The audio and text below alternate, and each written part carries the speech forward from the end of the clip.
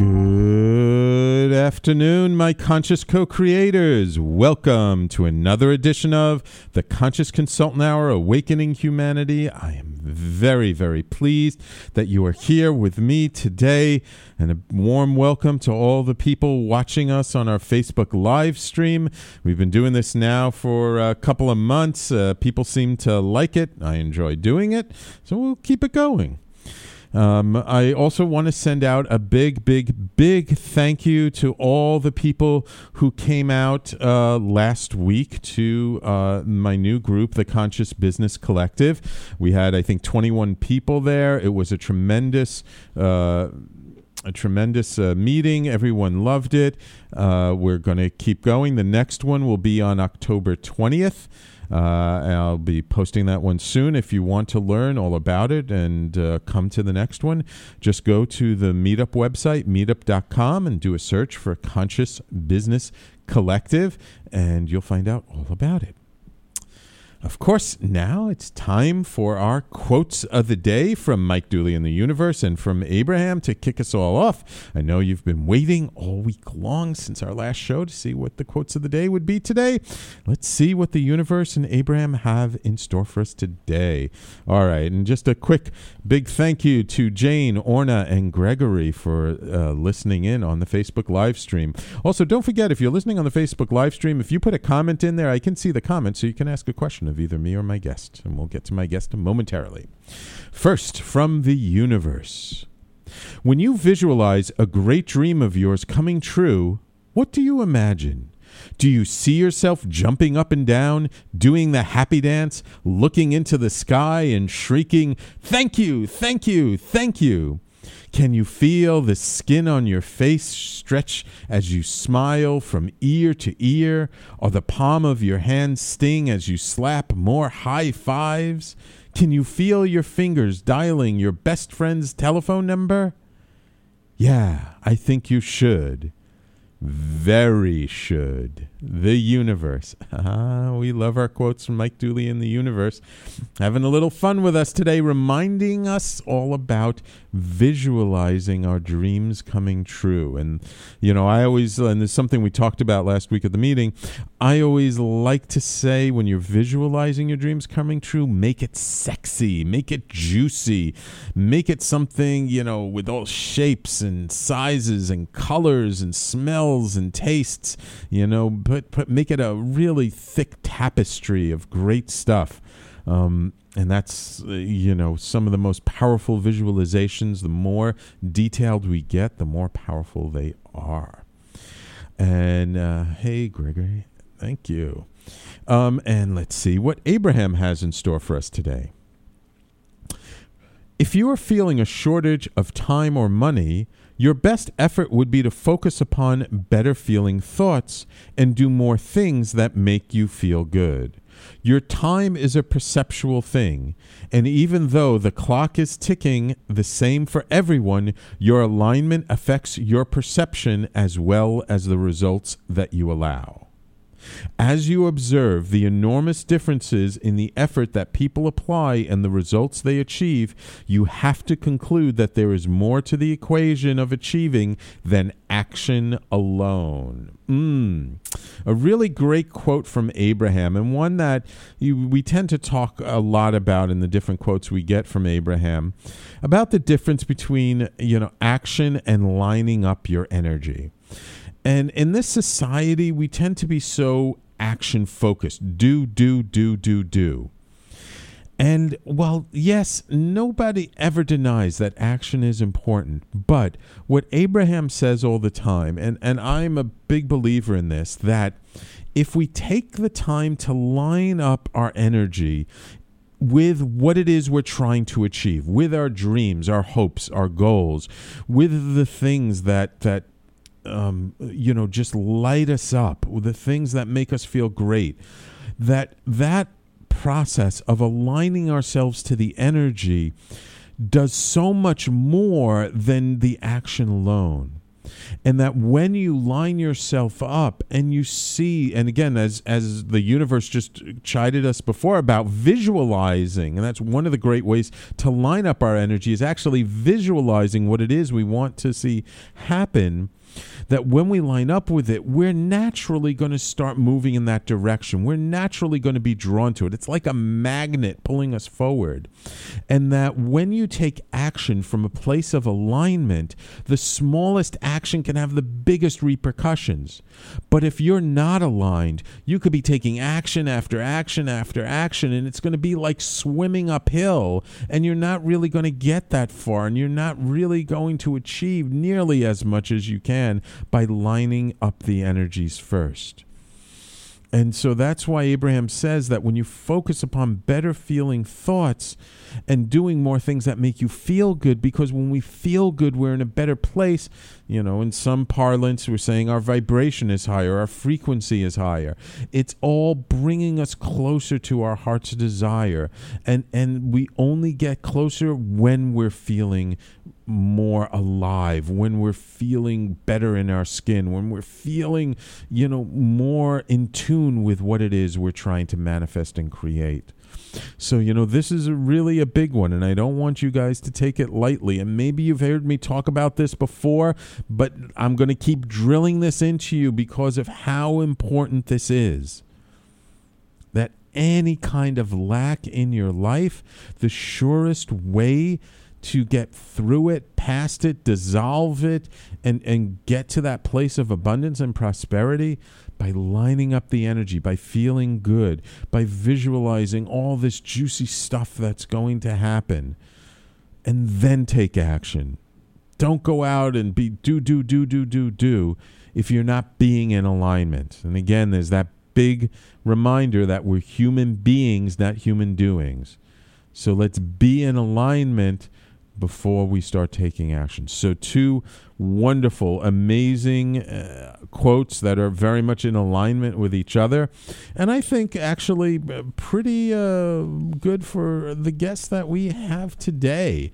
And believe it or not, I have on my show Barbara Walters. Okay, now this is one of the biggest names out there. However, this is Barbara Walters, president of HR Advantage, not Barbara Walters, the anchor woman from TV. So I just want to make that clear.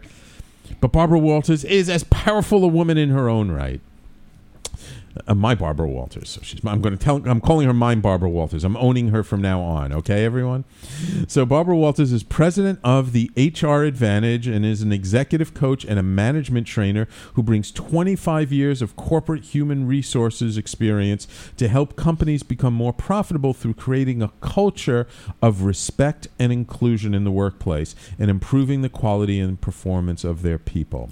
She has been a senior recruiter for one of the largest international search franchises, as well as vice president of human resources. In an earlier role, she worked as a director of training and organizational development in both a union and non-union environment, serving as the head of harassment investigation committee for 13 years. Wow. Barbara is also the author of the forthcoming book, Your Employees Did What? 7 Strategies for Transforming Workplace Performance and Ending Manager Frustration. It's a guide for people who need to get work done through other people. And I'm very pleased that she's here joining us today on the Conscious Consultant Hour. Welcome, Barbara. Welcome to you, too, for inviting me. Thank you so much.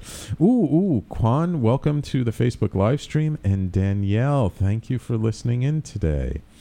My pleasure to have you. Now, you're quite an accomplished woman. You've been around the block, as they say. I've also worked in union and non-union shops, so I know that there's a big difference in those environments. I'm curious, what early on in your career sort of led you to focus on human resources? That's not an area that, a lot of people tend to make as a goal in their life. So I'm curious how you ended up in that role. Well, that's a great question, and I didn't start out as a human resources person. I was actually a journalist and a writer. A journalist. So that name came in handy in the beginning, huh? Well, what happened is I would go to a party or I would meet people on the street, and everybody would ask me, how do you get published? It seems that a lot of people have a story they want to tell. Yeah. And I had an idea to put together a continuing education program, which I offered to the school district that I was living in. Okay. And by surprise, they offered one class, and they had enough people show up for 3 classes. Wow. So as a community, we started doing some writing. Okay. And what I discovered is 2 things. Number one, having to face these people week after week and give them more and more information about writing actually propelled me in my writing career, and I had to keep stretching and challenging myself. But the other thing is that I discovered that I liked engaging with people a lot more than sitting at home at my computer and writing all day long. So I went back to school, and I got a couple of degrees in different roles in training in organizational development and in industrial counseling. Industrial counseling. Interesting. So did you, we're getting, I'm telling you, we're getting tons of thumbs up, likes on Facebook and stuff. People really like you. Did you ever publish a book? You have an upcoming book. Have you published a book before, since you have that writing background? Yeah. Well, I was part of a photo journal of the Paralympic Games. Oh, okay. But all of my other work was articles and poetry and stories. Oh, okay. And did you, once you started your HR career, and you've had a long HR career, did you keep writing kind of in the background? Were you still writing articles here and there, or did you really kind of put it to the side? Well, by necessity, having 3 children and working full time, there wasn't a lot of time for, especially, and going to school at night. Oh, wow. There wasn't a lot of time for writing, but I did a lot of developmental writing in training programs. Okay, right, yeah, because when you're in human resource and you're doing stuff like that, you have to write curriculums, you have to come up with stuff. Wow. I'm curious. You've been in this kind of arena for 25 years. I'm sure you've seen massive, massive changes in how, in just even the role of HR from where it was when you started to where it is now. Before we go to break, just what's one really big change that you see have happened over your career? Well, I think political correctness has become a buzzword. And we used to call HR departments the personnel department. So that gives you an idea right away that things have changed. We talk about humans now, you know. Yes, yeah. But probably the biggest change is the way that people are aware of how to behave in the workplace and what organizations need to do to educate their people. Right. Yeah, we're much more conscious of our behavior and what's considered acceptable and not acceptable compared to before. Yeah, I think Clarence Thomas and Anita Hill did a lot to educate people.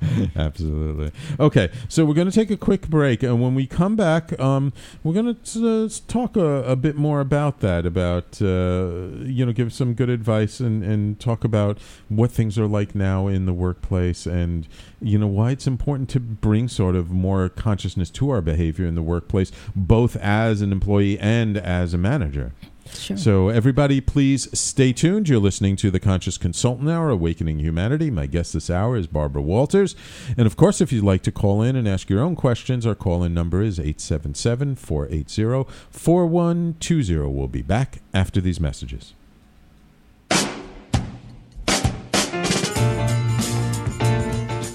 You're listening to the Talking Alternative Network.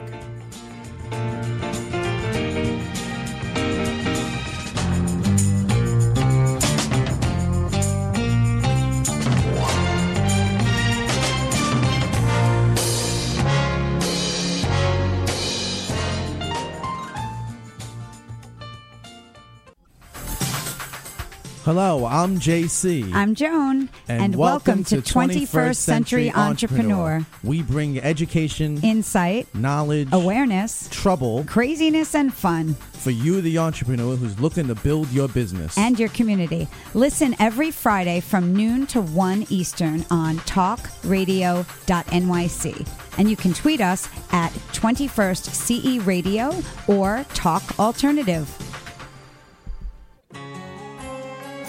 Talking Alternative Radio, 24 hours a day.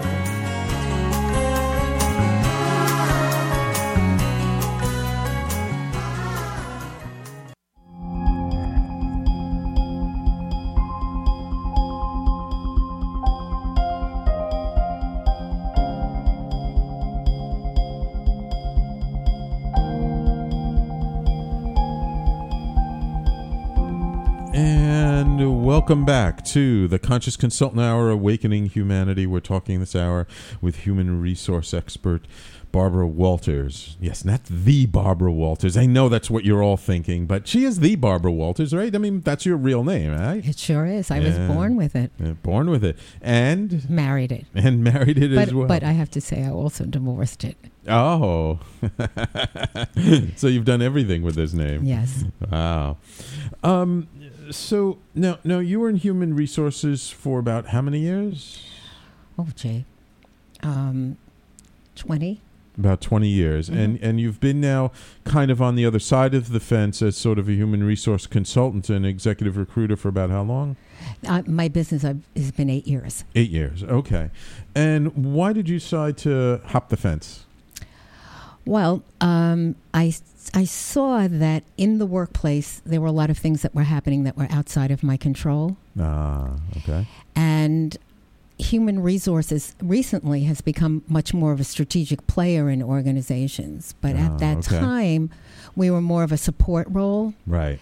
And holistically, I saw that there were problems that I thought I knew what the solutions were, but I didn't have the authority to influence the big decision makers. So this way, I'm my own master, and my boss is very good to me. That's good. I have a very tough boss myself, but and because of your experience, I take it that the people actually listen to you now. Yes. And well, my husband has been a tremendous support and really encouraged me to do it. And he said, with all of the experience and the credentials, you really can go in and help a lot of people this way. Right. Okay. Wonderful. Wonderful. So what do you think managers, and your experience mostly is in working with larger organizations, sort of corporate organizations, or have you worked with startups and small companies? Small companies, mid-sized companies. Oh, okay. All right. Cool. So what do you think is sort of the elephant in the room around, employee manager relations today that most people aren't talking about, that they really need to bring a little more awareness to? Mm-hmm. Well, I like to think that there are probably two most critical opportunities for managers and employees equally. Okay. The first is what I call 100% responsibility. What I find a lot when I go into an organization is a lot of finger pointing and a lot of blaming and justifying of behavior. Right. On both sides. On both sides, yes. And it's interesting to me that you don't resolve the issue when you're busy blaming other people. Right.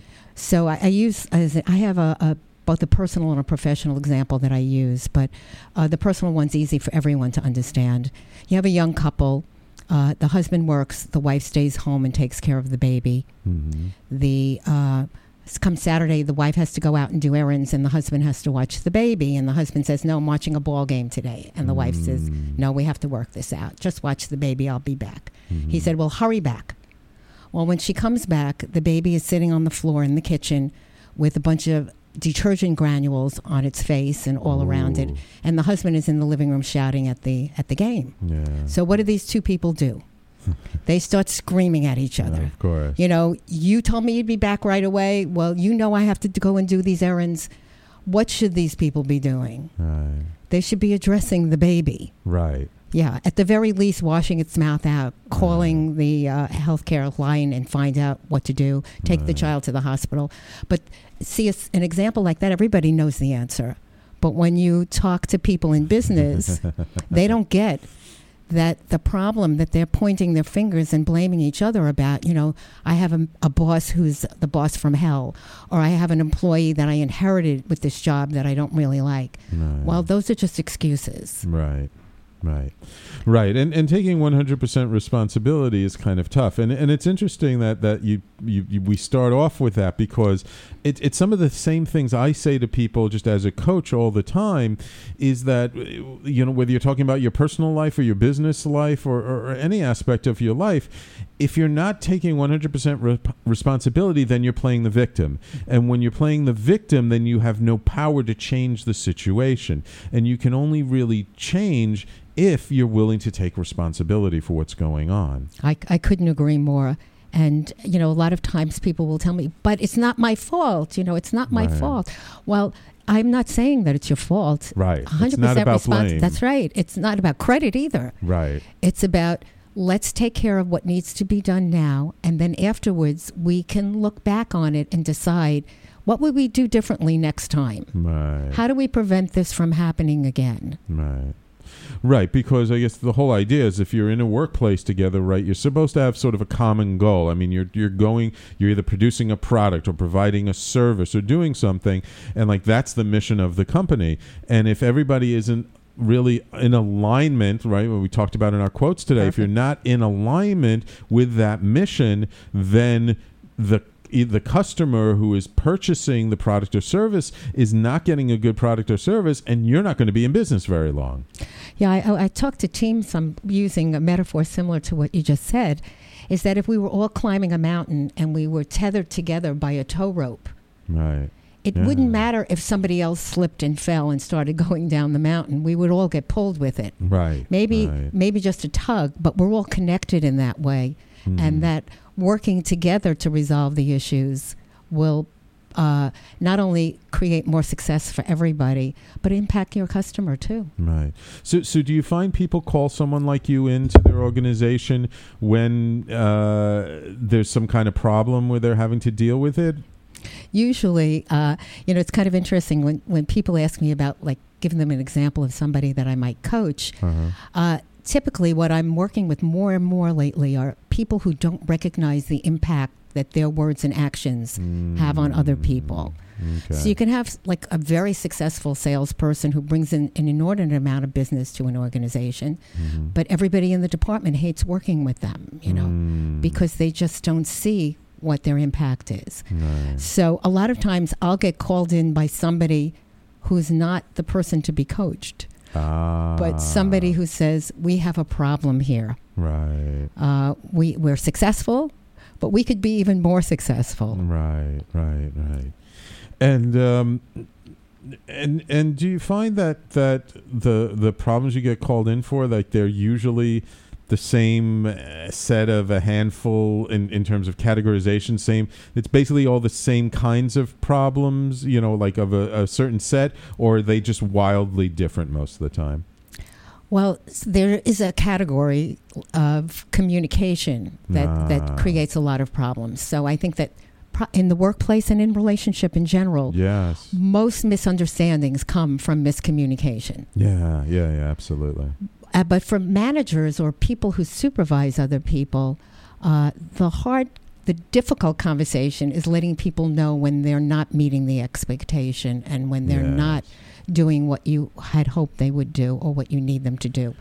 So we call feedback the breakfast of champions. Okay. If you don't let people know, if you don't hold a mirror up to them, if you don't communicate where they missed, how could you expect them to improve? Right, exactly. And the same is true whether you're talking about a marriage, you're talking about a business, or you're talking about any kind of community where people are working together. You need the flow of communication is sort of the most important thing, because it's so easy to miscommunication to happen. It's so easy for people to misinterpret because we all sort of see things through our own filters, right? Exactly. So something happens, something happens in the workplace. You can probably talk to 5 different employees. You'll get 5 different takes on what happened, right? Of course, people's perspective.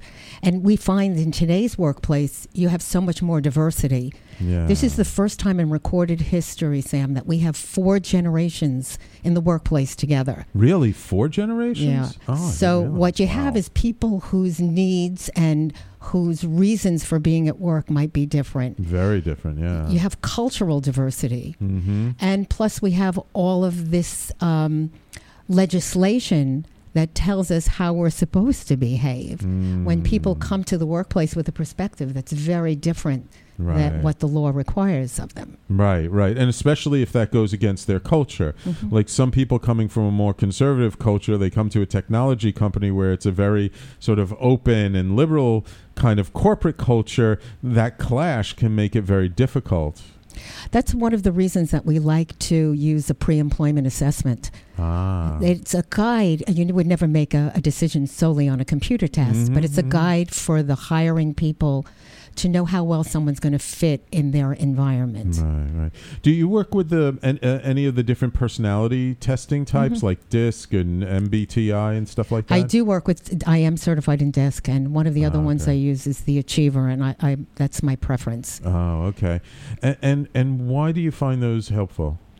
Well, the Achievers particularly, DISC I use for a different purpose. Okay. But the Achiever is used to give you the aptitude and attitude of a candidate.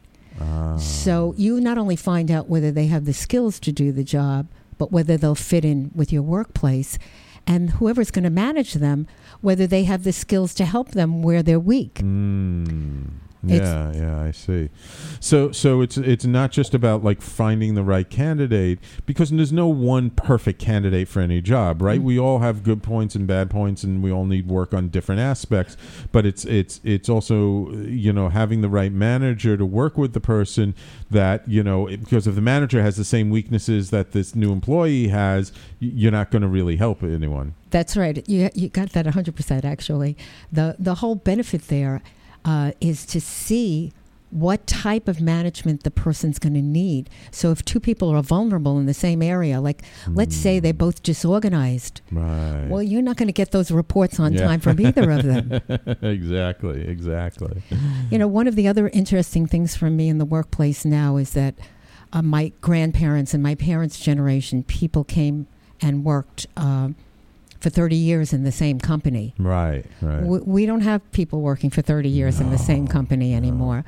So instead of lifetime employment, what companies aim for is lifetime employability, which really means that whenever I leave working from this organization, I'm more skilled and more employable than I was when I came. Oh, interesting. Yeah, I heard a quote from, I believe it was Seth Godin, I'm not 100% sure, a couple of years ago, that said something like, in our parents' time, they had one job and they stayed there their whole life and retired from it with a gold watch. In our time, we probably had anywhere from 3 to 7 different jobs. And he said, in our children's time, they're going to have 7 simultaneous careers. And it's true now, because if you look, like all these millennials and young kids now, they may be working part-time at a couple of different places, and they're building up some business on the side with a friend, and they could have 2 or 3 of those. So they're doing multiple things all at the same time now. So it's very, very different from the way things were structured, even 10, 15 years ago. Right. Yeah, absolutely. Okay. We're going to take a quick break. When we come back, let's talk about maybe some taboo subjects that often don't get brought up in the workplace and how we handle them. Okay, Barbara? Absolutely. Wonderful. So everybody, please stay tuned. You're listening to the Conscious Consultant Hour, Awakening Humanity, and we'll be right back.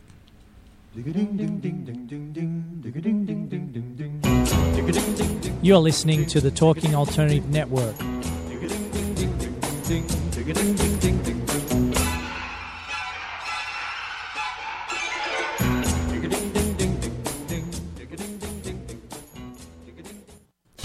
Hi, this is Rob Kay. And I'm Callie Alpert. And we're hosts of The Rob and Callie Show. Are you looking for a show that talks about real stuff like life, love, the pursuit of being yourself? Then you have come to the right place, because we cover topics ranging from chivalry to gratitude to your relationship with money and everything in between. So listen to us on The Rob and Callie Show, Tuesdays, 8 to 9 o'clock Eastern Standard Time on talkradio.nyc.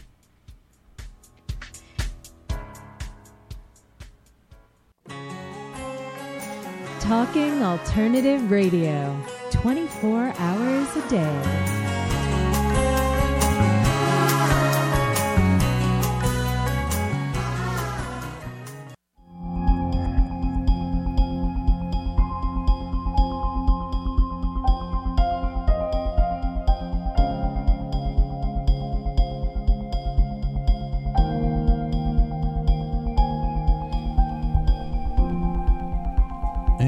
Welcome back to the Conscious Consultant Hour, Awakening Humanity. We're talking with Barbara Walters, a human resources expert with many, many years in the field, talking all about sort of how to be more conscious in the workplace. So we've talked about a few different things. What is sort of taboo subjects that we don't normally talk about in the workplace are, in your perspective, kind of important to really have a conversation around these days? Well, I think it's interesting that our government gives us laws to make sure that we do the right thing, because naturally we don't gravitate towards doing the right thing in the workplace. But some of the laws people like to make jokes about, because you can't open a book or a magazine or turn on the radio or the TV without hearing something about sexual harassment or discrimination or even bullying. Right. And we're more aware of it. I don't know that it's happening any more than it used to. In some ways, it's actually happening less, Sam, because people realize they can get into trouble for it. Right. We just hear about it much more. Right. But there are certain ones that are almost invisible. So you're really hard to detect. One of my clients had called me in. They had a fuel oil company, and each day the men would have a 5-minute meeting in the morning to talk about their goals and then head out on their trucks and deliver the fuel. And one of the guys went to a resident, and a dog ran out and bit him in the leg. I think he had something like 18 stitches. Oh, my God. Some dog. So he went back to his boss and he said, I'm not delivering any place where there's a dog anymore. You have to change my schedule. So every morning when this guy would show up at work for his 5-minute meeting, over the PA system and in the meeting room, everybody else would start barking.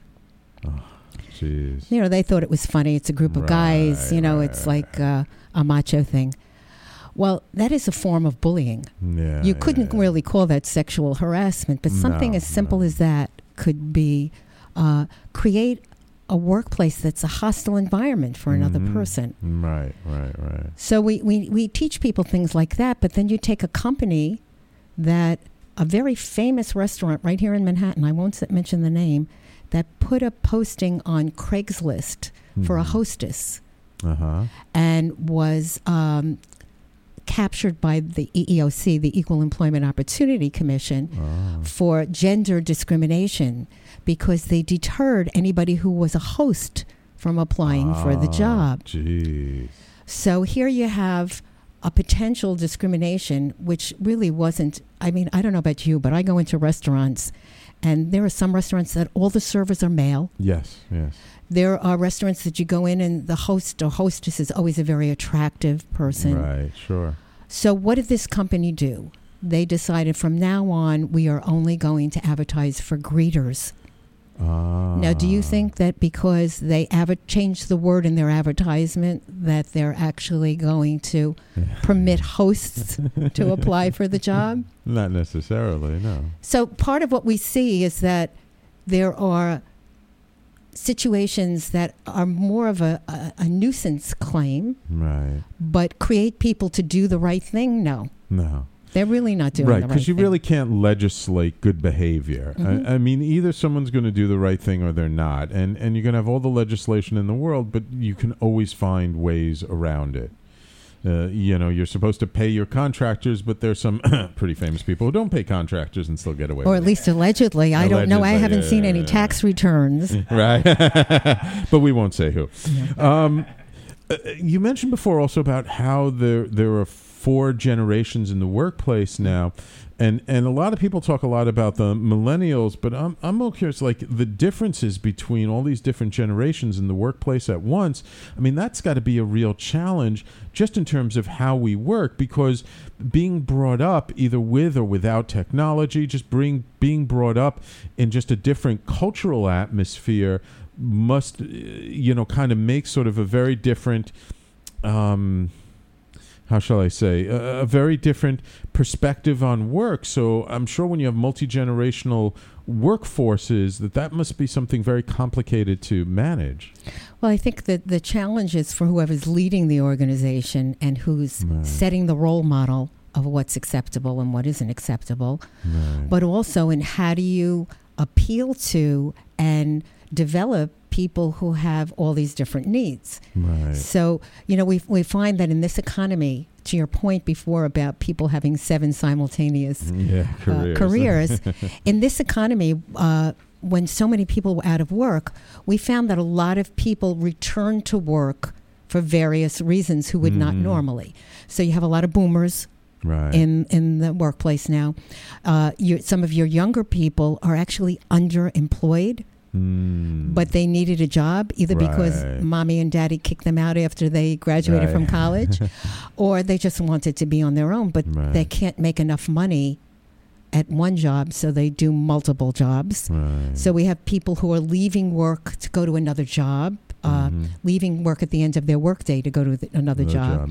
Yeah. So you have people that are close to retiring. You have people who have a whole career ahead of them, and you have people in between. Right. And then you have people who've midlife career changes where they maybe had been in one career for 20 years.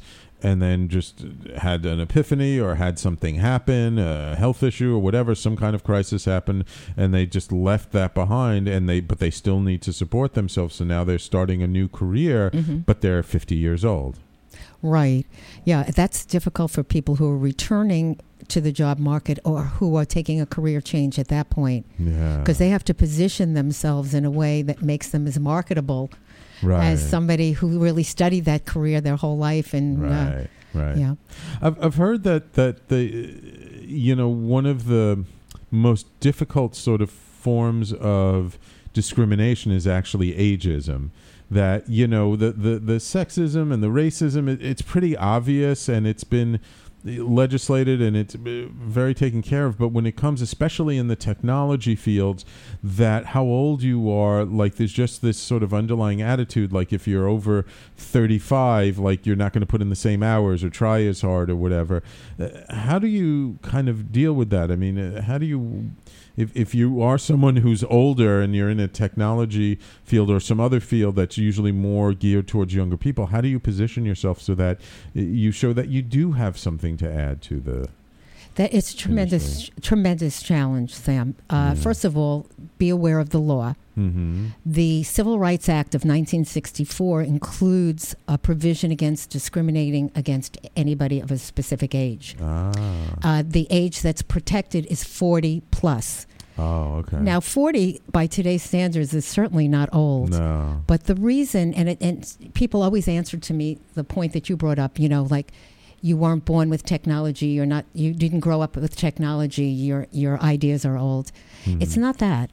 They found that a lot of companies would start terminating people after they were about in their 40s. You graduate from college, you're in your 20s, you have 20 years worth of experience, you're in your 40s, and suddenly you're at a very nice level in your compensation. So I can let you go and I can hire 2 people for what I'm paying you. And that's where the age discrimination actually came in.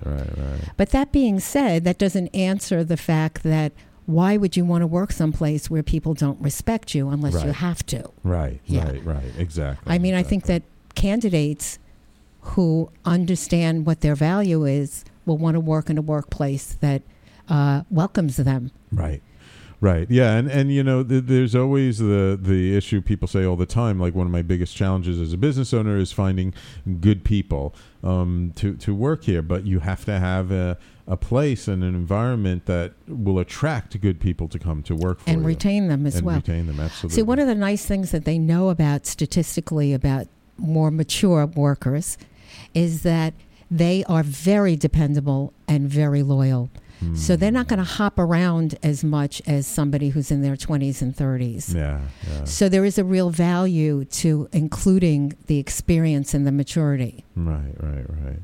So in your upcoming book, Your Employees Did What? 7 Strategies for Transforming Workplace Performance and Ending Manager Frustration. Can you give us just a bit of an idea of what are the 7 strategies, or just like Reader's Digest condensed version? We'll touch upon a couple of them. The Cliff Notes. Well, my first one, is 100% responsibility. Right. Yeah.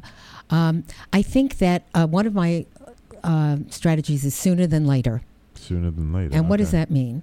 Well, I find that a lot of people in the workplace put up with situations until they're unbearable. Yeah. And sometimes they're almost irreconcilable at that point. Right. Because you've just let them go on too long. Right. So if a manager doesn't address poor performance, then the person who's performing thinks that they're okay. Yeah, exactly. So when they finally do address it, then all of a sudden it seems like, wow, if you would have told me this 6 months ago, I could have been working on it all along. You pulled the rug out from underneath me. So surprises are not generally a good thing. Right. So, and one of the ones that I mentioned before, feedback. Feedback, yes. Breakfast of the Champions. Breakfast of Champions. Like That's not that. Wheaties, whoever is of that generation that remembers that commercial. Holding a mirror up to people is not an easy thing to do. So I like to say that if you have spinach stuck in your teeth, I'm not going to sit here and think to myself, oh, look at that green stuff. I'm going to tell you, Right. you know. And so what we find in a lot of organizations is that there's a once-a-year annual performance review or some kind of an evaluation that they do. Right. Well, once a year is not enough to let people know how they're doing. Right. And the positive stuff, too. I mean, we were talking about poor performance, but what about good performance? Right. Yeah, you want to be able to retain people. You want to find out what's important to them. Right. So the last one that I would mention to you is about motivating people. And in your diverse workplace, you not only have people of different generations, but people of different cultures. Right. It's not a one-size-fits-all. Right. You know, women know this from pantyhose. You know, how could somebody 5'1" wear the same size as 5'9"? We used to use this model in executive recruiting called CLAMPS, CLAMPS. And each one of the letters stands for something that we would ask a candidate. Take these 6 items and put them in the order of what's most important to you, particularly your top 3. Okay. And that would let us know how people would be motivated. So C is for challenge, L is for location, A is for advancement, M is for money, P is for people, and S is for security. And I think that that's an important thing for managers to use with their staff to find out what floats their boat. Right. I guess in a way it's kind of like the more you know, the better you're able to manage expectations, right? Because sometimes you come into a situation where you have a certain expectation of what the job is, what the company is, and what you're supposed to do. And the manager has an expectation of you, but those expectations, if you don't really communicate about them clearly, there's a misalignment, and then it's like, okay, you know, all of a sudden these expectations aren't met on either side, and then you have trouble. Exactly. Yeah, and what's frightening is that the longer you leave it, the gap gets bigger. Okay. Yeah. And that's what you were saying before is about, you know, take care of it now, don't wait, because the longer you wait, sort of the bigger, you know, what was a molehill turns into a mountain over time. Wonderful. Okay. Believe it or not, it's time for us to take our last commercial break of the show. Always goes so fast when we have such interesting guests. So when we come back, let's talk a little bit about how technology has changed the workplace and employment in general. So everybody, please stay tuned. You're listening to the Conscious Consultant Hour, Awakening Humanity. My guest this hour has been Barbara Walters, president of the HR Advantage, and we will be right back.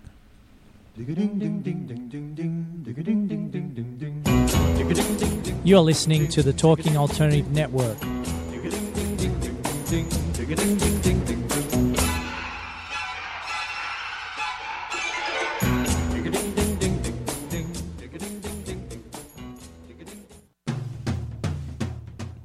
Are you into comics, movies, and pop culture at large?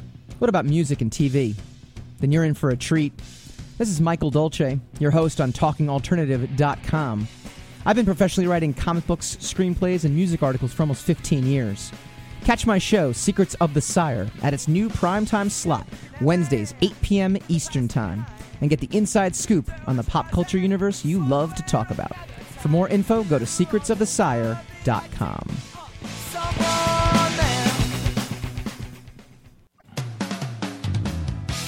TalkingAlternative.com.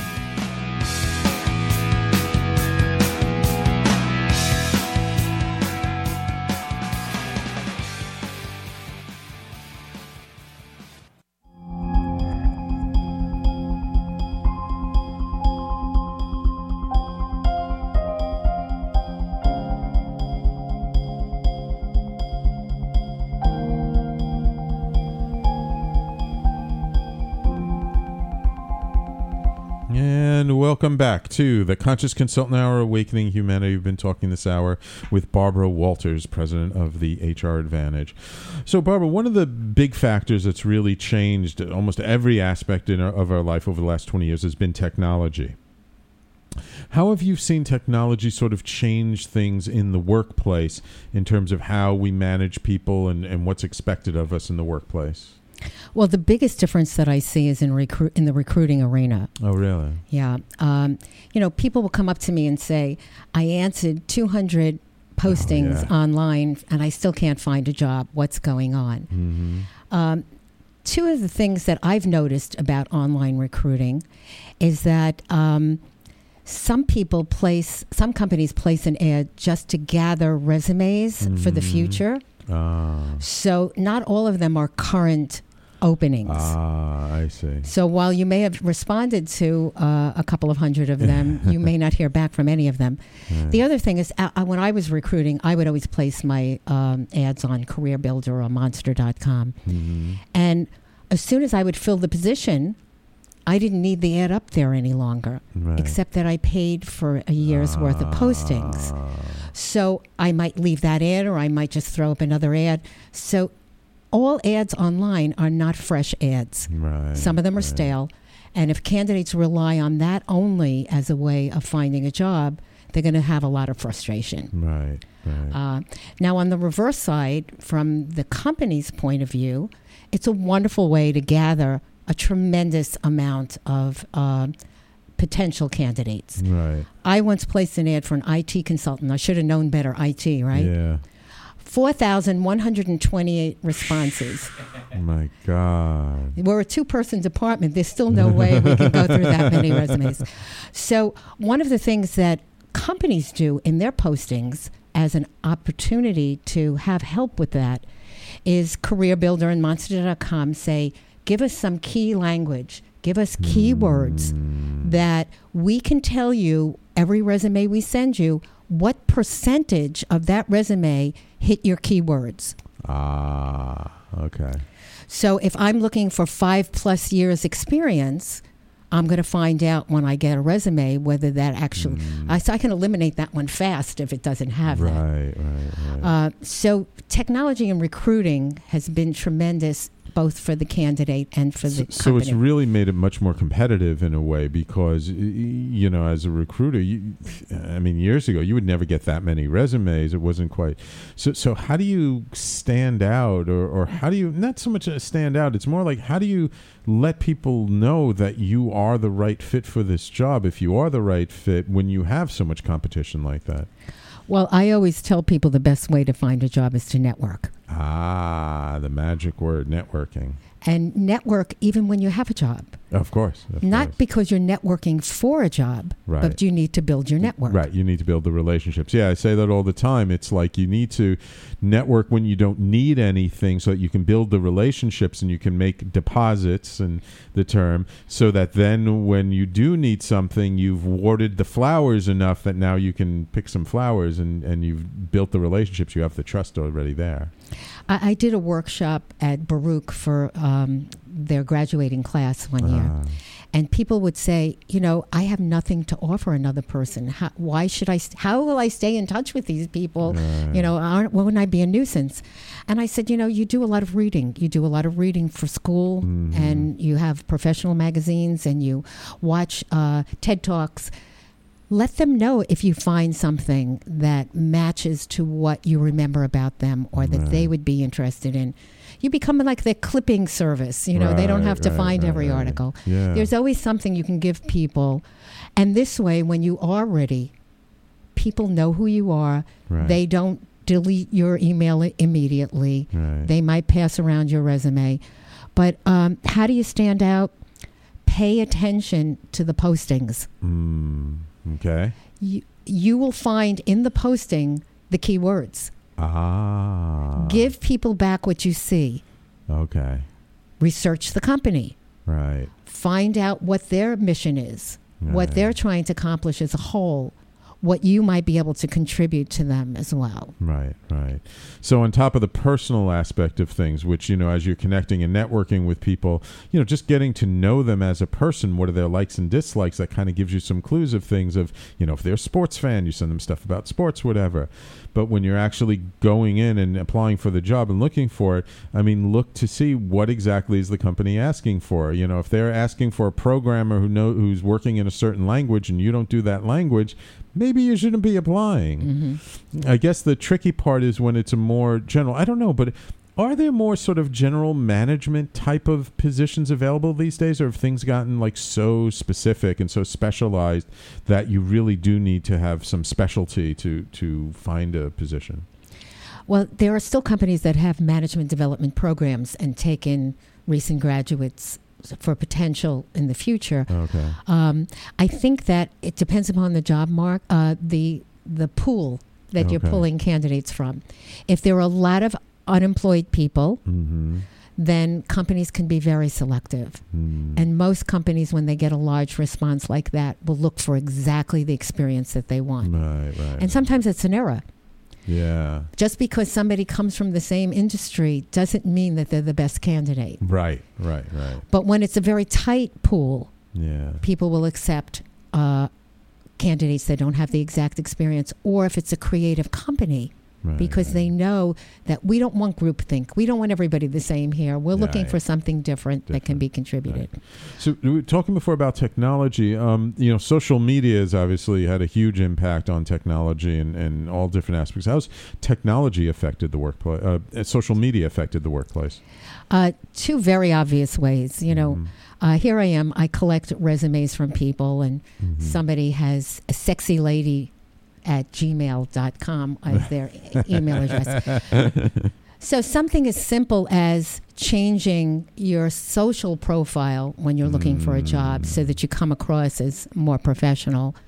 The other thing is that people who have gotten into trouble before, companies are now Googling their candidates. Yeah. They're now going on Facebook. They're looking to see who your friends are. They're looking to see what kinds of things you do. You may never know. It's part of what we talked about before about people not necessarily doing the right thing. You can't legislate that. Right, yeah. So who you're presenting to the workplace is not only who's on your resume and who shows up for an interview. Right. And, anything that you put out there, they say is out there. You can't take it back lots of times. And you may change your social profile, but, if you've put some tweets out there, you've put some postings on Facebook, people can still find it. So you want to be really, really careful what you put out there. Exactly. So what do you think the trends are now? Where do you see things going in the workplace? Are we heading towards a more, enlightened workplace, or are we going towards, because things are getting so competitive, sort of a more strict workplace? Well, I think that companies that have gotten into trouble suddenly become a lot stricter because they want to make sure that those kinds of things don't happen again. But I like to think, and I might be prejudiced myself, but as we finally reached a point where there are more women in the workplace than there are men. Wow, and you're enlightened men, but there aren't a lot of enlightened women. Thank you. The presence of more women in the workplace, I think, is going to have a shift. In New York City and New York State alone, we have this provision for nursing mothers. And I don't know if you know about that, but companies of a certain size must provide a private room for anybody who wants to express a nurse. And that means a room without windows and a room that's not a toilet where we used to send people. Yeah. So that's just one way. I think transgender, a lot of influence right now on transgender people is just creating more of an inclusiveness about the workplace. Right. By the way, our wellness center here is now listed on. There was a guest who came on one of the radio shows. has a technology thing called Moms Who Pump. That's like an app for nursing mothers to find places to come to breastfeed. And so the Double Diamond Wellness Center, our wellness center, is now listed as a place that mothers can come to pump. So we're trying to be inclusive. Well, Barbara, it's really been a pleasure having you on the show today. If people want to learn more about you or get in touch with you, how do they find you? Well, my website, I would say, it's www.theHRADV.com, and that's for the HR Advantage. Okay. Try to save people a few keystrokes. Good. That's always good to do. Wonderful. And who do you, in general, work with? Well, in general, I'm hired by business people. So either the company that they work for or the individuals who know that they need some coaching or training. Okay, great. And your book, Your Employees Did What? 7 Strategies for Transforming Workplace Performance and Ending Manager Frustration. When will that be out? April 2017. April 2017. So everybody look for that. Where will people be able to find it? Amazon, yes. The usuals? All right, great. Well, Barbara, thank you so much for coming on the show today. It's really been a pleasure having you. Thank you for having me. Oh, my pleasure. It's been great. So everybody, thank you for all the people on the Facebook live stream. We had lots and lots of people tuning in today. Once again, I just want to give a big shout out to all the people who came to the Conscious Business Collective last week. It was a wonderful coming out, and I hope people will come next month. Our meeting will be on October 20th. It's a Thursday evening. You can find out all about that. You just go to meetup.com and do a search for Conscious Business Collective. I also wanted to remind people that the Journey for the Soul Telesummit is going on right now, and that my particular interview will air on October 2nd, so you still have time to go to the website and sign up. And that website, just as a reminder, is journeyforthesoulsummit.com/Sam, SAM. Just go to that, and you'll be able to sign up for the summit. They have all kinds of great spiritual teachers and healers. And, of course, me, your conscious consultant. I was interviewed as well. Vesna Maddock, the woman who's running the summit, who was wonderful and interviewed me. We had a great interview, so you can hear all about my story. Next week, we will have another great guest for you. Thank you all for tuning in today. Thank you to all our Facebook live stream people. Thank you, Natasha, Erica, Adi, and Joaquin, and Cheryl. Thank you all for tuning in. I appreciate each and every one of you. We will talk to you next week.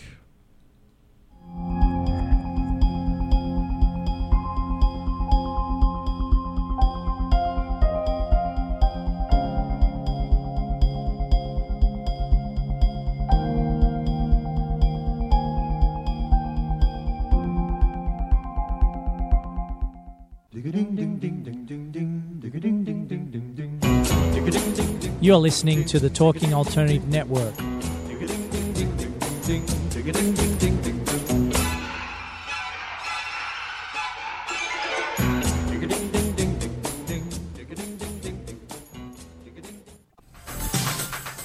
Hello, I'm JC. I'm Joan. And welcome to 21st Century Entrepreneur. We bring education, insight, knowledge, awareness, trouble, craziness, and fun for you, the entrepreneur who's looking to build your business and your community. Listen every Friday from noon to 1 Eastern on talkradio.nyc.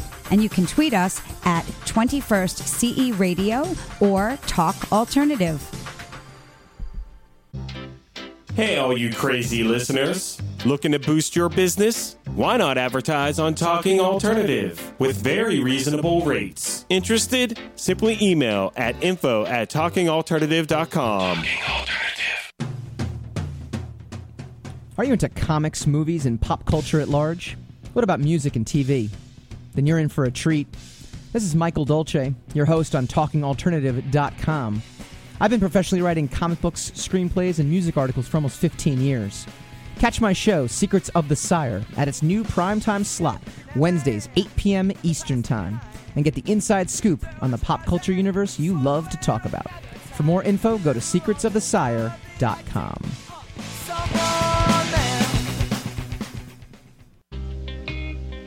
You're listening to the Talking Alternative Network at www.talkingalternative.com. Now, broadcasting 24 hours a day. Talking Alternative. Hi, this is Rob Kay. And I'm Callie Alpert. And we're hosts of The Rob and Callie Show. Are you looking for a show that talks about real stuff like life, love, the pursuit of being yourself? Then you have come to the right place, because we cover topics ranging from chivalry to gratitude to your relationship with money and everything in between. So listen to us on The Rob and Callie Show, Tuesdays, 8 to 9 o'clock Eastern Standard Time on talkradio.nyc.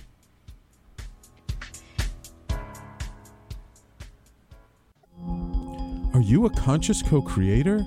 Are you on a quest to raise your vibration and your consciousness? I'm Sam Liebowitz, your conscious consultant, and on my show, The Conscious Consultant Hour, Awakening Humanity, we will touch upon all these topics and more. Listen live at our new time on Thursdays at 12 noon Eastern Time. That's The Conscious Consultant Hour, Awakening Humanity, Thursdays, 12 noon on talkradio.nyc.